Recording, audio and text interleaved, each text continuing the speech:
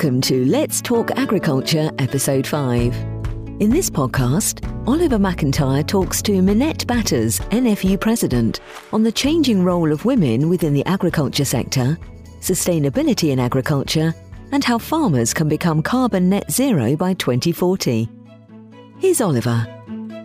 Hello everyone and welcome to our March podcast. In this episode, I'm delighted to be joined by Minette Batters, NFU President, and I'll be asking a few questions on the changing role of women within the agricultural sector, as well as maybe having a couple of questions about sustainability in there as well. Minette, welcome to our Let's Talk Agriculture podcast. How are you? And of course, we've got to do the inevitable farmer question. Where in the country are you and what's the weather doing? Hi, Oliver. I'm very well, thanks. And I'm on my farm, which I seem to have been for most of the last 12 months. I'm on my farm, which is near Salisbury in South Wiltshire. Excellent. And what's the weather like with you? We've had a very hard frost in the northwest this morning, but beautiful warm spring day now. It's great, actually. Last weekend, everything was underwater. And this weekend, we just started harrowing. That's the benefits of farming on the chalk. But I would add that it continues to dry up as things progress normally through the spring and summer months. So it's great weather down here and much needed. I think we're a few weeks off field work up here, to be honest, but that time will come. Minette, I know you're incredibly busy, so I'll get straight to the point, which is fairly atypical for me. International Women's Day, it's incredibly important for us at Barclays, and I'm sure at the NFU too. So I just wanted to start off by asking a really quite direct question, really. Do you think there are enough women operating in senior roles and leadership roles within agriculture? I think it's a changing dynamic, and I think compared to when I started out, it's a very, very different picture now, Oliver. You know, we are seeing women pick up many of those roles. The first female adjudicator, the only adjudicator until the role just changed recently. And of course, she's now taken on the role as chair of Red Tractor, which is Christine Tacon. I look at chief exec in AHTV, Jane King. A lot of roles now taken up by women, universities, colleges across the country, land-based. You know, a lot of them are women now. So I think it's changing, and we are seeing many more women getting involved, as well, of course, as on boards within businesses. It's good. I think there are a lot of women out there that was not what I saw when I entered the industry quite a while ago. I would agree with you, Minette. We probably entered the industry at roughly the same time, I think, and certainly the split of male and female students at Agricultural College when I was there was possibly, my experience is it was about 10% to 90% female to male. I think we are seeing some changes in those student numbers and student volumes, which is excellent news. And as you say, there are a number of leadership positions that maybe, when we started out in agriculture, wouldn't have been held by women at the time. Attracting new talent into agriculture is a challenge anyway. What do you think we need to do at more sort of grassroots and educational system level to attract more female talent into agriculture? I think like all things, everything starts with education. So, in those early years, learning, and as children progress through primary into secondary, I think for a very, very long time, agriculture was deemed effectively to be about birthright or owning land or land tenure. And in fact, there are so many associated jobs with agriculture, with the food supply chain, that has changed at pace. And something I've always been very keen to do was to really make the case to young people about the jobs that are on offer. And we've worked very closely with a lot of primary schools and indeed secondary schools on primary with our competition called Farmvention, which is all about linking STEM learning to agriculture. And the feedback we've had has been quite incredible because it's really been focused on many children don't learn STEM as well through the sort of traditional route of screen learning. Take it down to a vocational basis and you see big change. And I remember the first school that we did when we kicked the whole thing off, there were two little girls there, neither of whom had ever been outside of Birmingham. They'd obviously been to the parks, but they'd never been involved in farming. And they were just absolutely transfixed by it. And of course, so very capable and so thirsty to learn more.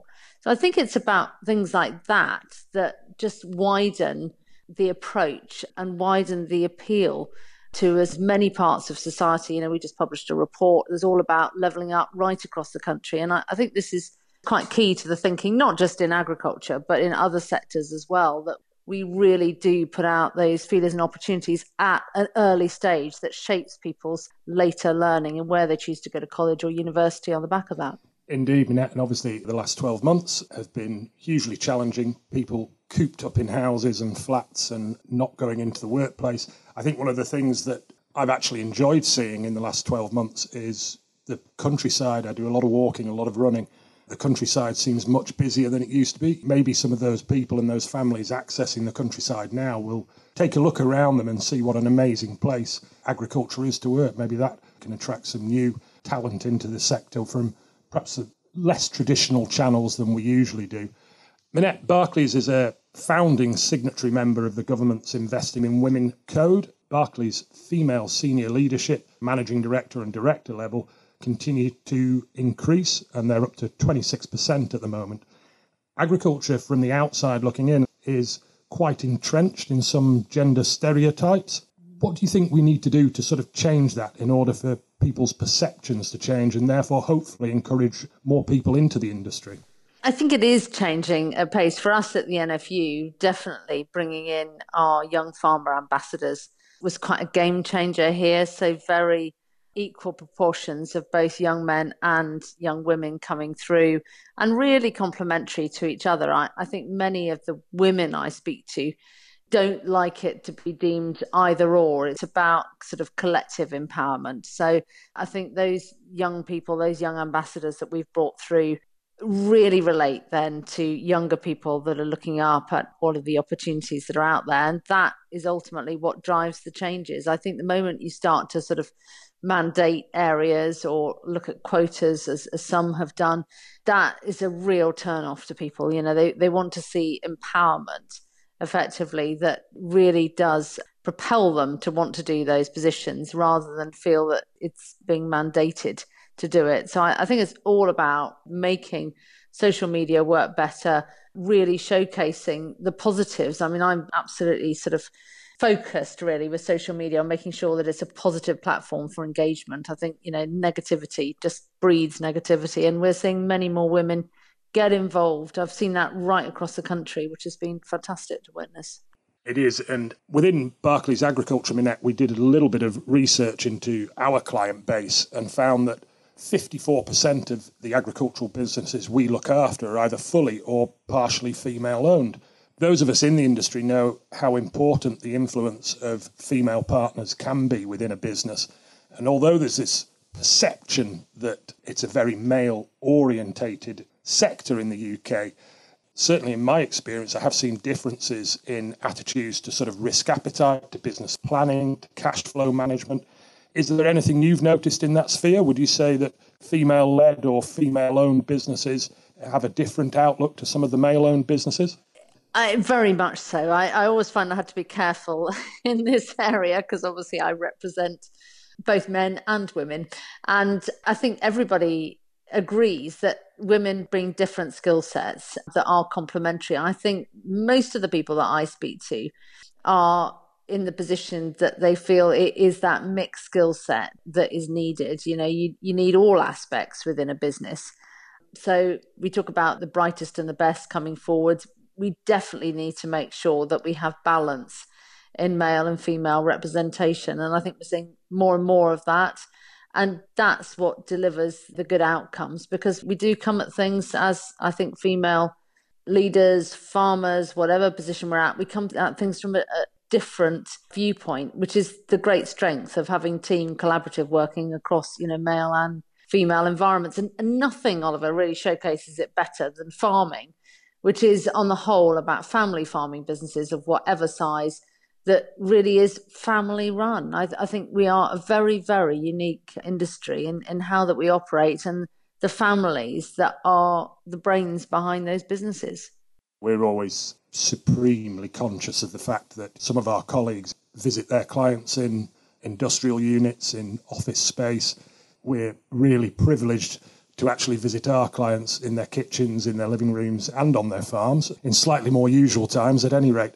And I think my experience is that combination of different partners within the business do gel together very well. I've seen everything in my lending days where you might have one partner in a business who's quite bold and wants to borrow big or plan big, and the other partner or other two or three might actually just rein them in a little bit. And sooner or later, they get to that really nice balance. And I think that's a real, as you say, Minette, it's actually a real privilege to be involved with, because you see these businesses evolve at a pace that hopefully all the partners are really happy with.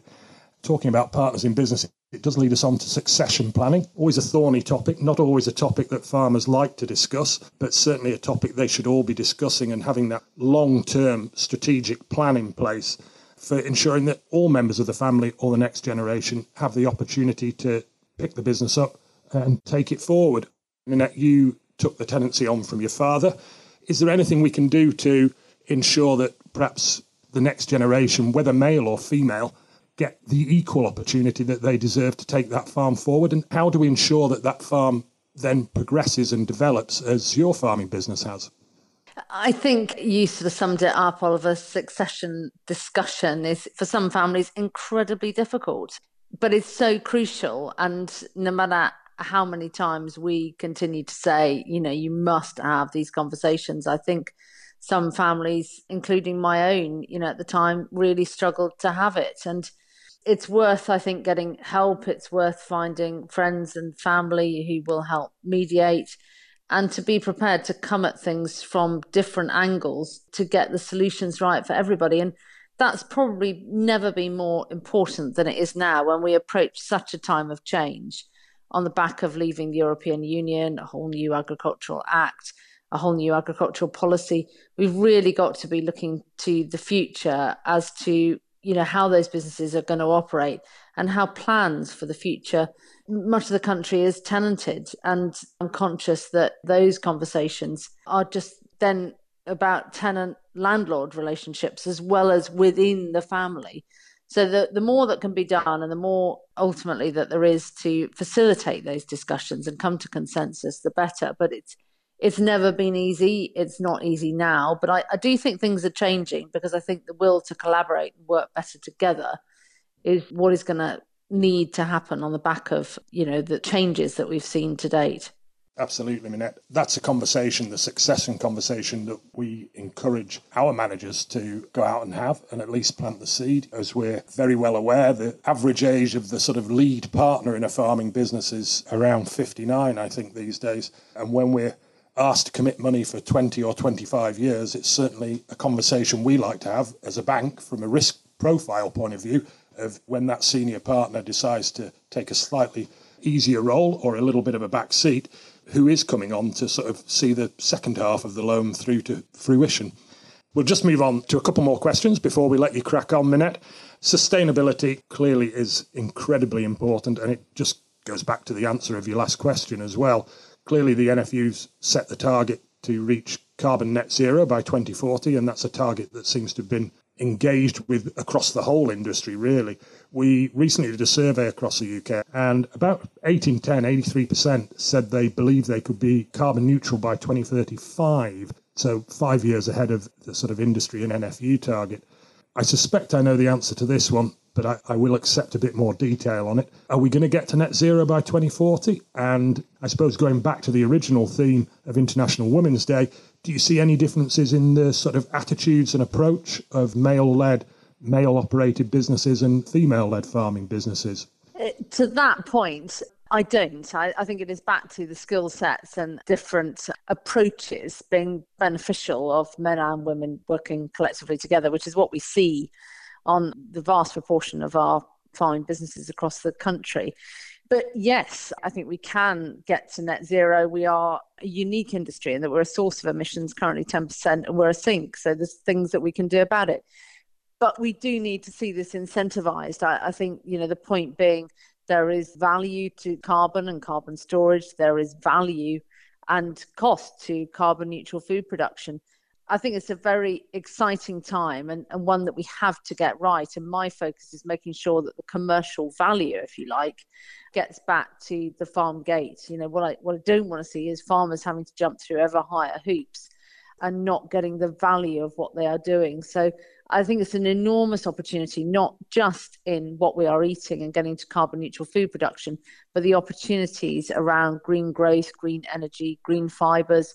The way we live our lives, we need to get back to a much more sustainable way of living as well as eating. All of that comes through the role of agriculture and the ability to grow things in a more sustainable way on the earth rather than depleting its inner resources. So I'm really confident that we can get there, but we need a government that really wants to work in partnership and see benefit. And don't forget, of course, 70% of the country is a farmed landscape. So it's massively important for the whole of this country and our economy as well. I think it's huge, not just from an agricultural perspective, Minette, but sustainability, green, carbon footprint is a huge topic just within Barclays itself, as it is across any sector. But I would absolutely agree with you. The next 10 to 15 years are going to be the most interesting, the most exciting, in some ways the most challenging. But I think it's going to be an amazing journey for us to go on if we can get to net zero food. And then, as you say, we can have conversations about the value that adds, not just from a carbon sequestration benefit, but as we've seen in the last 12 months, the well-being and mindfulness that people get from accessing 70% of the UK being that farmed landscape that we see. So I believe very exciting. I can assure you that within Barclays Agriculture, we are still probing and having conversations with many, many organisations and businesses to see how we can look at making carbon income and natural capital income stick in the farm gate for our farming clients and farmers across the UK. Thank you so much for joining us today. I do know how busy you are and how pressured time can be, but I genuinely hope we'll be able to meet face to face and have a real conversation, but have a face-to-face conversation soon. And I hope you'll join us again in the future for a Let's Talk Agriculture podcast. My pleasure. Thanks ever so much. If you've enjoyed this podcast, please subscribe and you'll receive a notification when we release our next one, when we'll take a deeper look into another important topic facing UK farming businesses. All of our Let's Talk Agriculture podcasts are available to listen or download from our Barclays Let's Talk Business channel on Spotify, Apple and SoundCloud. Thanks again for listening. We also have our Let's Talk Business Spring Budget Special, Let's Talk Agriculture Farm to Fork specials, and Let's Talk Real Estate podcasts, featuring the latest market insights and delving deeper into other important topics and issues. These are available on our Let's Talk Business channel. Make money work for you. We're not responsible for, nor do we endorse in any way, third-party websites or their content. The views and opinions expressed in this content don't necessarily reflect the views of Barclays Bank UK plc, nor should they be taken as statements of policy or intent of Barclays Bank UK plc. Barclays Bank UK plc takes no responsibility for the veracity of information intimated by a third party, and no warranties or undertakings of any kind, whether expressed or implied, regarding the accuracy or completeness of the information given. Barclays Bank UK plc takes no liability for the impact of any decisions made based on information contained and views expressed. Barclays Bank UK plc, authorised by the Prudential Regulation Authority and regulated by the Financial Conduct Authority and the Prudential Regulation Authority.